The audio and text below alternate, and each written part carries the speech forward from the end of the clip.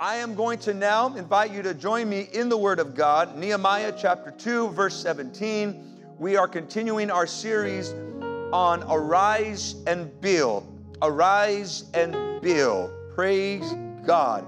And we're reading now from Nehemiah chapter 2, verse 17. This series, which is based on the vision, the theme for the year, Arise and Build, is based on the book of Nehemiah and the vision and the plan and the success that God gave this man in rebuilding and restoring Israel to its glory. This is what the Word of God says. Then I said to them, you see the distress that we are in, how Jerusalem lies waste, and its gates are burned with fire. Come, let us build the wall of Jerusalem, that we may no longer be a reproach. And I told them of the hand of my God, which had been good upon me, and also of the king's words that he had spoken to me.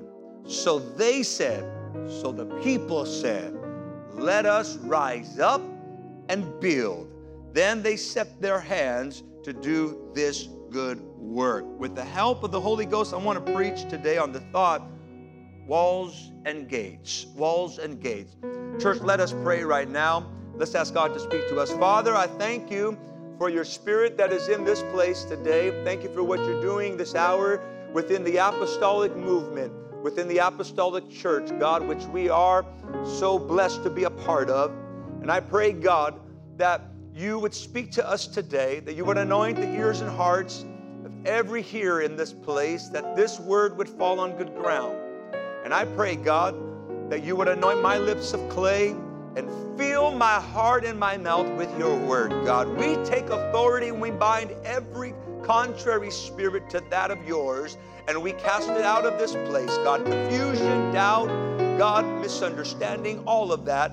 And we just release clarity and understanding and wisdom in the house of God today, Lord. Let your name be glorified. Can everyone say amen in Jesus' name? You may be seated in the presence of God. The city of Jerusalem was originally surrounded by a wall that included 10 gates. But the walls and gates had been reduced to a pile of rubble, as we have been reading and looking at in the story of Nehemiah. Now, whenever we teach on Nehemiah, we usually focus on the walls, and rightly so. But I want to inform you today that that's only part of the revival. That's only half the story. Gates also need to be restored. And when Nehemiah went to survey the condition of Jerusalem, he noted in his own personal journal, which the book of Nehemiah is actually his personal diary. It's his journal that he wrote. And in his journal, he notates his observations, and along with the walls that were destroyed, he also again and again makes emphasis on the condition of the gates.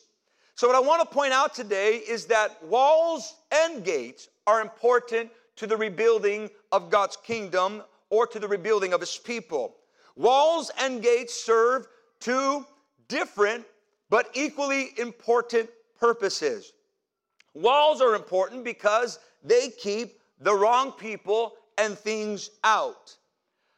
Amen. But gates are also important because they let the right people and things in. Amen. In my experience, people and churches as a whole tend to lean. There's a tendency to lean either one way or the other. They're either all walls or they're all gates. People either tend to have massive walls, great big fortified walls, and tiny little gates, leaving them isolated from people, from evangelism, from relationships and outreach. Or on the other end, they have massive gates, but tiny little walls, leaving them exposed. So Yes, they may love people and be socially inclined and inclined to talk to others and have massive gates, but because they have such tiny walls, they're exposed and spiritually weak. Now, I want to tell you today that neither extreme is right. We need both walls and gates if we are to build the kind of church that God wants in this hour. I want to tell you something, church, that without walls, we'll never grow up. That's the case. We need walls if we're going to grow stronger and if we're going to grow upward towards God. If we're going to fulfill the first and the greatest commandment, which is to love the Lord our God with all of our hearts, our souls, and our strength, and our mind, then we need strong walls. Someone say amen for that. Got to have strong walls. Without walls, we won't grow up. But without gates, we won't grow out. So without walls, we won't be able to love God successfully, but without gates, we won't be able to love our neighbors as ourselves successfully. And this gives us a picture of what Jesus commanded us to do. The first and greatest commandment, you shall love the Lord your God. Have some strong walls that lead upward to God. But also the second, which is just as important, to love your neighbor as yourself. So what I've come today to preach is that as we reach up, we need to reach out. Somebody say amen today. We cannot do one without the other. We cannot be all about reaching out that we don't reach up, and we can't be all about reaching up that we don't reach out. We need walls and gates in the church. Amen. We need walls and gates in our families. Amen. We need walls and gates in our marriages. We need walls and gates in our personal lives. We cannot be all walls and we cannot be all gates. We've got to have both to be the fortified city, the functional city that God has called us to be, a city on a hill that is full of light and glory. Amen, somebody. So our text today picks up towards the end of Nehemiah chapter 2. And just for a moment, I want to paint the picture of the experience, the spiritual experience that Nehemiah has as he embarks upon this vision, this calling that God has given him. And then towards the end of Nehemiah chapter 2, it describes his journey from his palace to Jerusalem, where he began to survey the damage and assess the situation. He got boots on the ground to look up close and personal at ground zero to see exactly what was going on. No different than when a world leader such as the President of the United States will visit the site of a hurricane, or even 9/11 when President Bush went to ground zero to get a first-hand picture of the condition of what has taken place. Nehemiah does the same. But in verse 13, he writes about how he proceeded to look at where things were at. He writes how he started his inspection by entering through the valley gate. You can read it on your own. Nehemiah 2 and verse 13. He mentions the name of the gate that he starts his survey, the valley gate. Everyone say valley. And this was located on the southeastern end of the city. Now, I meant to get a picture and I failed to do it, so I apologize. But you can look at an old map of the city of Jerusalem, an old Jerusalem map, and you will see that there are 12 gates throughout the city. And the gate where he was on the furthest southern western side, and it was the furthest gate from all the other gates. It was kind of by itself and isolated or desolate, and this is where he was. And the valley gate was the name of that gate. And as the name implies, the valley gate, it was facing a deep and narrow valley, a valley that was called Hinnom. And this valley is interesting because the name Hinnom means wailing or crying. Okay, so I want you to picture in the mind of the Spirit, that this is where Nehemiah begins to assess the need for the rebuilding. He enters through the valley gate, a valley that is connected to wailing and brokenness. And through that valley gate, this is all significant. We see a picture of the spiritual journey that we are called to go through. It is very hard for anybody to get a full grasp or fully internalize and fully own what God is calling us to do and make the mission of Christ and the mission of the church personal and real in our lives unless you go through what Nehemiah went through, which was a valley gate. He felt in his depth of his being, he felt in the core of his spirit this present need that existed in front of him. And I feel like it was symbolic, it was emblematic of the condition of Jerusalem at that time. And through the valley gate, it shows us that if we're ever going to make the kind of impact that God wants to do, not only in our lives and in our families and our homes, and then those that we're called to reach, we're going to have to go through a valley. You know, we're going to have to experience and feel what God feels and go through the steps from heaviness to healing and from brokenness to blessedness, and start in the valley, but work your way towards where God is calling us to make an impact. Can I tell you, every revival, every miracle, every testimony starts in the valley. It starts in a place where God can speak to you. Oh, hallelujah. It starts in a place where God can deal with you. It starts in a place where God can get a hold of you. I need somebody today for God to get a hold of your heart and God get a hold of your spirit and go through the valley gate. Can you clap your hands and give the Lord some praise today? Oh, he didn't start in other prestigious gates. There were better gates that probably he could have started, more symbolic gates, but he went through the valley gate. And it shows me that the greatest revivals that God does always starts in the least expected places. Oh, God always starts in places you never think he would start. God always begins his greatest work in the lowest and the darkest places. Thank God. Because if that's where you are today, you're saying, Pastor, I'm in a valley. I've got good news for you. God's getting ready to show you something powerful. God's getting ready to do something in your life. Somebody ought to give God some praise today. Oh, I feel something in my spirit today. Somebody say, preach. I want to preach today if that's all right.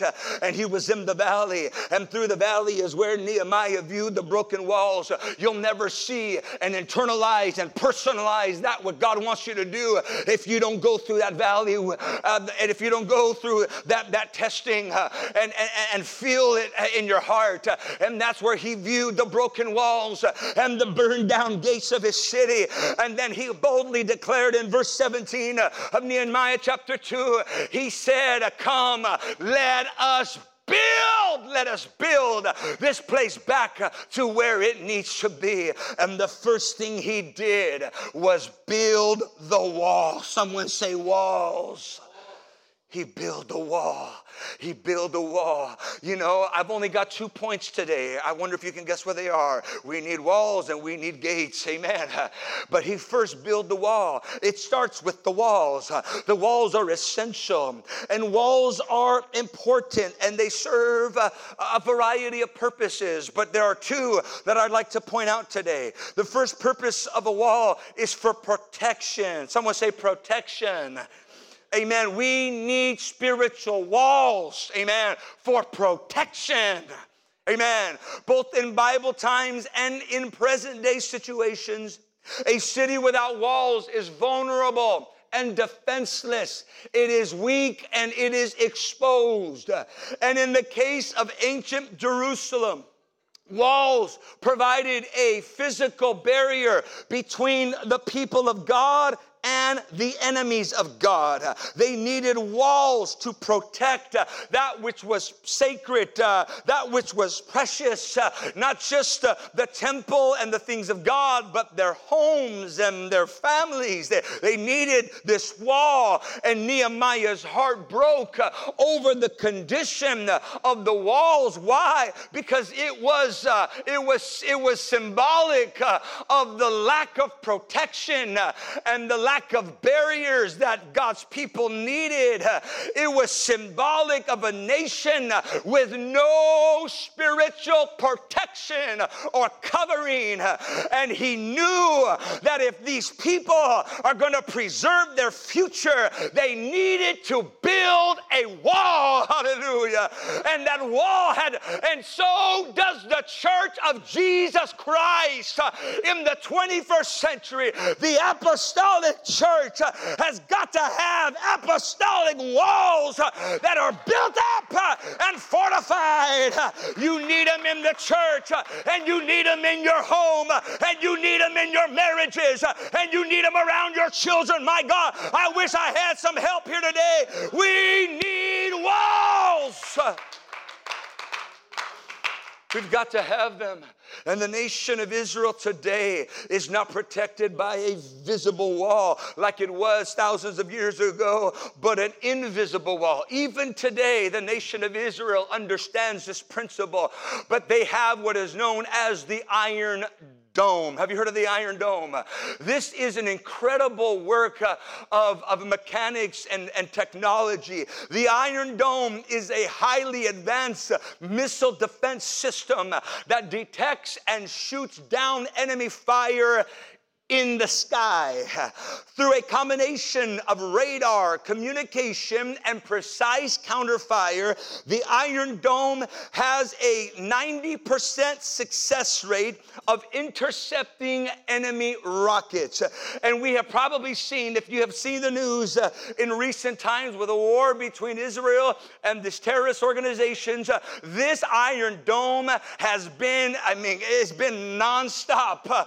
And it's intercepting of enemy fire. This is a recent picture from the war that's been happening over there. And when I saw the Iron Dome that Israel is using to protect themselves, it's invisible, but it's real. It made me think about the Iron Dome that exists over the child of God when they find themselves in the presence of God and they find themselves in obedience to God. There is a spiritual Iron Dome that God, oh my God, my friend, let me tell you, we've got an Iron Dome. The psalmist said, he who dwells in the secret place of the Most High shall abide under the shadow of the Almighty. I will say of the Lord, he is my refuge and my fortress.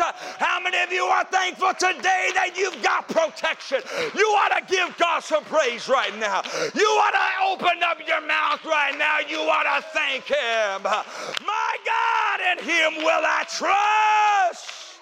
Come on, let's give him some praise. How many of you are glad you've got an Iron Dome?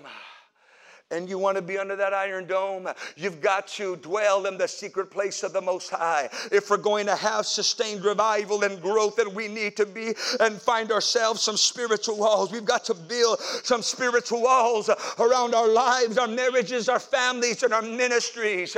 Or else those rockets that the enemy, those fiery darts the enemy is sending our way will be able to penetrate our hearts and our lives and our churches. But the devil is a liar. We've got protection in the name of Jesus. And the second purpose of a wall is separation. Somebody say separation. Amen. Separation. The wall is a line of distinction. It is a border. It is a contrast between the people of God and the outside world. You see, without this wall, there is no separation. There is no distinction between those that are in the city and those that are outside of the city. And in many cases, even today, even in a modern day context, if there is no border in a country, then there is no country. If there is no border, there is no nation. It is impossible to maintain the identity, the culture, and the values of a nation without a proper border. And I'm here to tell you that it's the same in the spirit. If we don't have a spiritual border, then we don't have a church. We've got to have a line of distinction between that which is of the world and that which is not. Can I hear hear an amen today.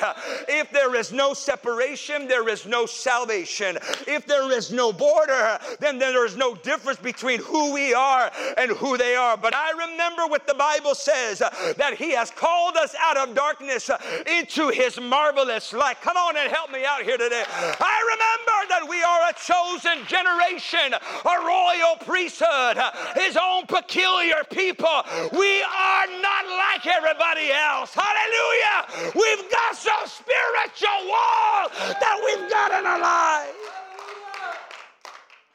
Amen, somebody. And we are called to build these in our life. We are called by God.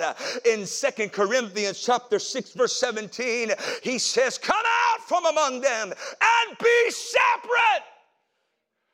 He says you've got to be separate. You've got to be separate. Separate. There's got to be walls. This is the definition of holiness. To be holy is to be separated and set apart unto God. We heard a little bit about that in our midweek Bible study this week. Brother Mario was talking about holiness and separation, and this is exactly what it looks like. There is a wall. There is a border of distinction between us, and if we're going to have sustained revival, and if we're going to have God-honoring revival, and if we're going to have healthy growth, if we're going to see great victories and miracles, signs, and wonders, then we have to have a wall. And I know that there are people, look, I'm going to talk about gates in just a moment, and there are a lot of Christians, you know what, they want all gates and no walls. They want all gates and no walls. I'm going to preach about gates in a moment, but let me just ask you all gates people a question. What do you think those gates are swinging on? What do you think those gates are? What's holding up those gates? I'll tell you what's holding up the gates, the walls. Oh my God. And our gates will only be as strong as our walls. And as long as we don't compromise our walls, then we can have as big as gates as we want, brother. Oh, I feel something in my spirit today.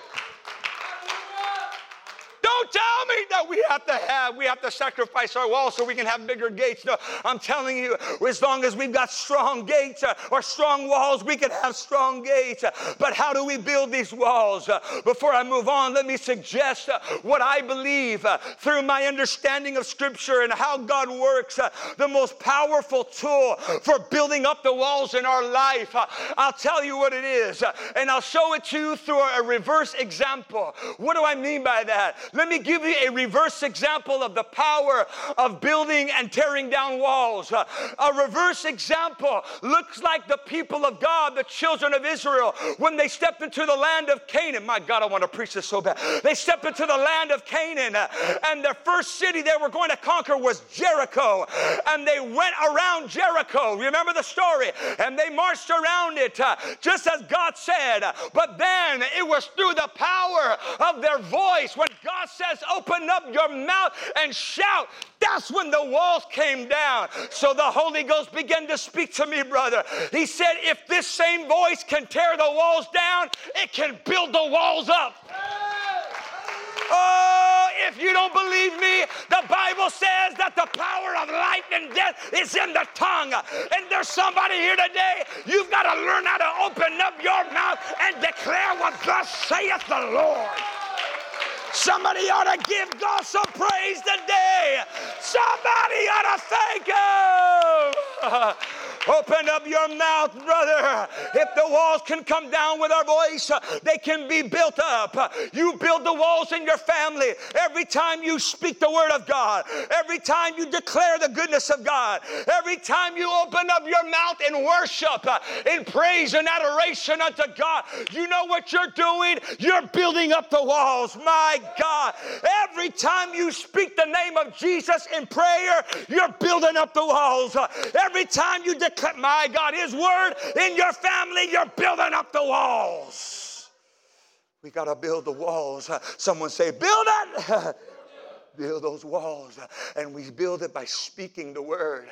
And how does faith come? Faith comes by hearing the word of God. So if you want to build faith, hear me, husbands and fathers, mothers and wives. Speak the word of God into your children. Speak the word of God into your home. Speak the word of God into your marriage. Speak the word of God on the workplace.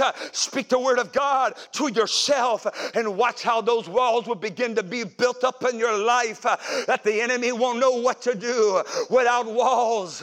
We are like Proverbs 25 and verse 28 says, whoever has no rules over his spirit is like a city with broken down. It's like a city broken down without walls. If we don't have walls, we'll eventually not have a city at all. If we don't have walls, we won't have a family at all. If we don't have walls, we won't have a ministry at all. If we don't have walls, we don't have a church or a platform at all. It's our walls that give us our stability. Amen, somebody. But if we build the walls, the Lord showed me this verse in Isaiah 60:18. If we build the walls, violence shall no longer be heard in your land. Neither wasting nor destruction within your borders, but you shall call your walls salvation and your gates praise. Clap your hands and give the Lord some praise today. Hallelujah! Somebody shout hallelujah! Not only were the walls of Jerusalem broken down, but its gates were burned with fire. It had no gates anymore.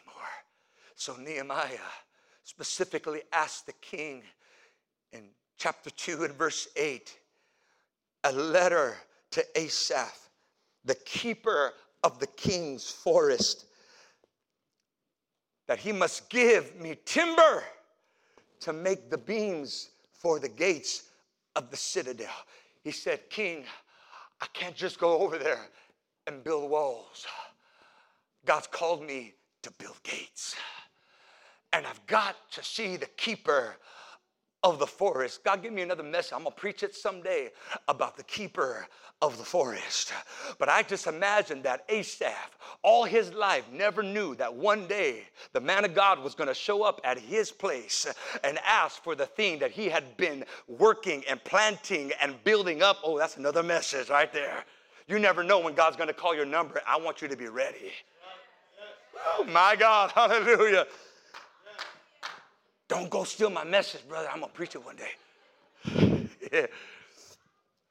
And he says, I need access to the trees because we have to build the gates. Someone say the gates. Now, let me spend the remainder of my time talking about the gates in the biblical era that Nehemiah was living in. The gates were important. They were significant. They were so significant. This itself is a message all by itself. They were significant cross-sections in the culture. They were central. Gates were central to moving society forward, often serving as strategic middle ground for business transactions, marriage arrangements, as it was with Boaz and Ruth, and other weighty matters which had to be judged were done at the gates of the city. In other words, worlds, I should say, lives and fortunes and destinies were changed or could be changed at the gates. The gates represented life turnaround. The gates represented where the decision could change someone's future. The gates oftentimes were also where wars would break out. This was a strategic place. Jerusalem's gates in particular were not only for entering the protection of the city, but also as a worshiper to enter to the presence of the Lord. These gates were important, and just as critical just as critical as it is for the city to have walls to keep the bad guys and the bad stuff out, it also was critical to have gates to let the right people in. Those that were seeking refuge, those that were seeking safety, Those that were running to the strong tower in order to be saved. The name of the Lord is a strong tower. Amen? And the righteous run in and are saved. My question is, who's letting them in? You got to have gates to let these in. So my question to you today is, how are your gates? Are you all walls, and no gates? You need gates in your life to connect with the right people. Amen. To connect with the right people, to let them in. You need gates to socialize, to network, to evangelize, to witness to people. Gates are all about our horizontal relationships. And there are so many ways you can take and apply this to your life. Primarily, I'm looking at this just through the lenses of evangelism, of outreach, but you can apply this to all human interactions and relationships that God wants to give us, or that would be healthy and good. But walls without gates, you know what those are called? Castles. Hey, man. You know, there are some. Did you know there are castle Christians? They're protected, but they're isolated. They're secure, but they're distant. Hey, my God. They know how to win arguments, but they don't know how to win people. God forbid, brother, that we be all walls and no gates. Hallelujah. God forbid that we go to heaven, but we don't take anybody with us. This attitude of having all walls and no gates has consequences that don't announce themselves immediately, but over time, we will pay the price for being personally or as a church, all walls and no gates. This attitude not only shuts out people, but it eventually shuts out God. You say, well, how is that possible? May I remind you of the picture that John gave us of Jesus? Where was he knocking? Where was he standing? I wonder how he got there. Hallelujah. I wonder how he was standing on the outside knocking. So don't tell me that as a result of the way we live, our attitude, our action, that Jesus is not on the outside of trying to get in. Woo, my God. Now it's going to get quiet on me now. Amen. But what good would it be to be all walls and no gates? Hallelujah. Even Noah's ark had a gate. They didn't go in, but he preached it. Amen. And he welcomed people. Hallelujah. So this attitude will eventually shut God out. So we've got to have gates, openness in our hearts and in our lives, not only for people, but eventually it's those same gates that give us a sensitivity to the heart of God. It's those same gates that make sure that we don't become so fortified, so inverted, so castle-like, that not even God can get in and move in our midst. No wonder the psalmist David said these words, lift up your head, O you gates, and be lifted up, you everlasting doors, and the King of glory shall come in. Oh my God, hallelujah. If we will have open gates, not only are we opening up ourselves to the right people and to the right connections and to the right places that people could come and we can have healthy horizontal connections and relationships with people for the kingdom purposes, but also so that the glory of God, he said, lift up your gates, hallelujah. The Bible says we enter his gates with thanksgiving, into his courts with praise. We need gates. We've got to have them. Maybe your gates, however, have been burned with fire. I'm almost done. Maybe your gates have been burned with fire. Nehemiah, he went, he saw what he had heard, that not only were the walls broken down, not only was there rubble from the walls, but also that the timber of the gates. The gates had burned down. You know that gates are easier to burn than walls. You know why? Because they're made of wood. They're made of wood. And we know that wood burns, right? You see, when the enemy can't destroy your walls, and the enemy knows this. Do you know the enemy knows that he's not going to get you to reject your walls? In fact, he's not going to stop you from building your walls. But if he can burn your gates, you say, well, what does that matter? So he gets to my gates, and as long as I've got walls, and as long that I'm going to be all right. But that's not the case, because oftentimes, many times, in military conflict, if a city loses its gates, eventually it loses its city. If you don't have the right gates, you lose the city. He who controls the gates controls the city. Why? Because you control what comes in and what goes out. You can shut it down. Could it be that some of you might be shutting out the blessings, the opportunities, the things that God wants to do simply because you may have strong walls, but you haven't repaired the gates? You haven't repaired. And then when I saw the wood, I'm giving away my whole message that I'm going to preach one day.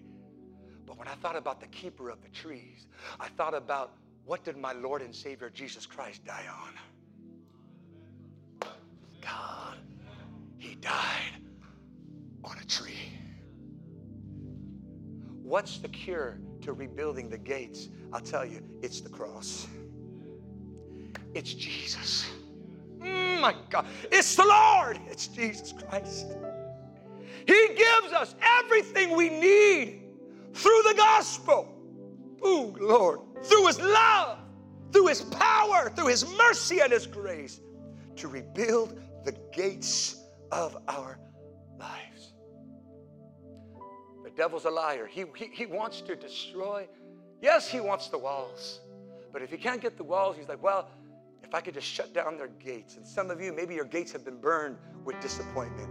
People have upset you. Life has upset you. Your gates may be burned over delayed or abandoned answers and life goals. Your gates may be burned over people burning you and stabbing you in the back.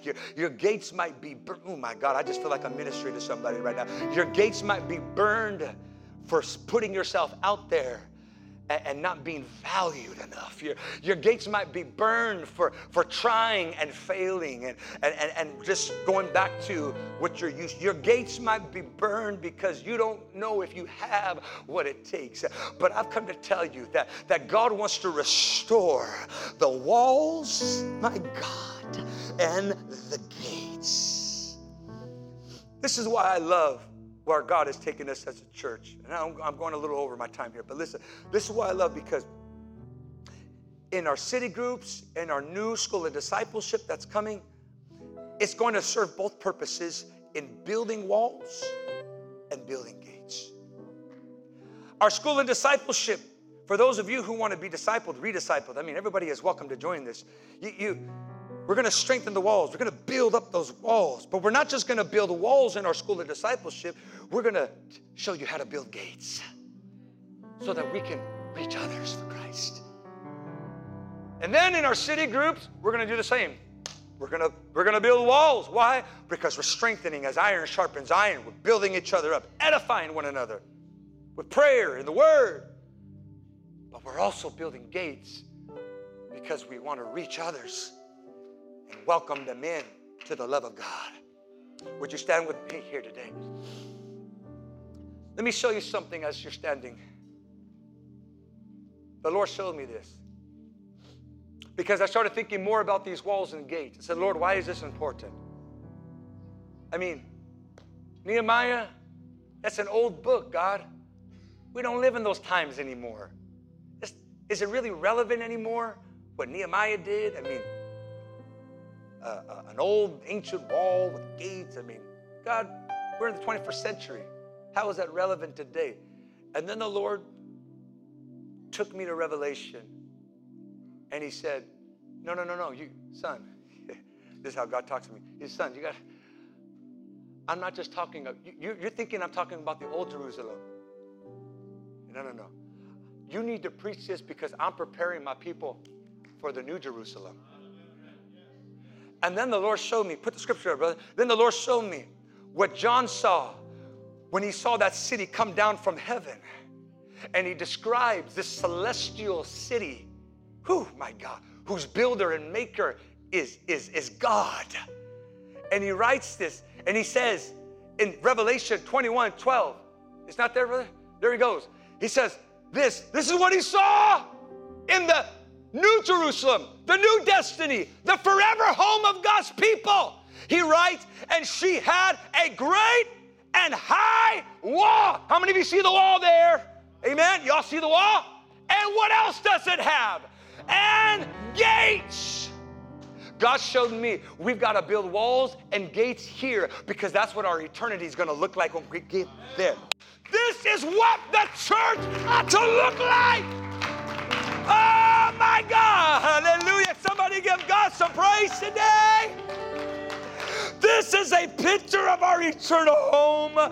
This is where we are headed. This is our destiny. And I believe today that if we would give our hearts to God, right there where you are, I'm going to invite you, if you just begin to pray with me. I feel the Spirit of God moving in this house today.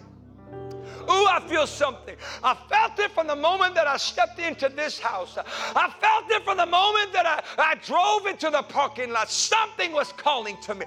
I felt an anointing. I felt something moving in my spirit. And I felt like God was wanting to do something here today. God wants us to be a people of walls and gates. But we need to offer ourselves to God today. We need to render ourselves to God today. We need to, hallelujah, present ourselves to God today. A living sacrifice, holy and acceptable unto God, which is a reasonable service. We need to come before God with an open heart. We need to come before God and assess the condition of our walls and our gates and say, Lord, have your way in me, God, so that we can have greater revival. I'm asking for somebody to pray with me right now. I feel the Spirit of the Lord here today. I feel God is raising up the walls so that He can put up the gates. And I want those gates to be great gates. Oh my God, I want them to be powerful gates. But it starts right here. Somebody build up those walls today to heaven. Somebody lift up that name today. Somebody worship and exalt that name right now. The name that is above all names. The name that of His name every knee shall bow, every tongue confess that Jesus is Lord. He is the God of this city. He's the God of the New Jerusalem. He's the God of City Light. He's the God of your life. And He is worthy to be praised.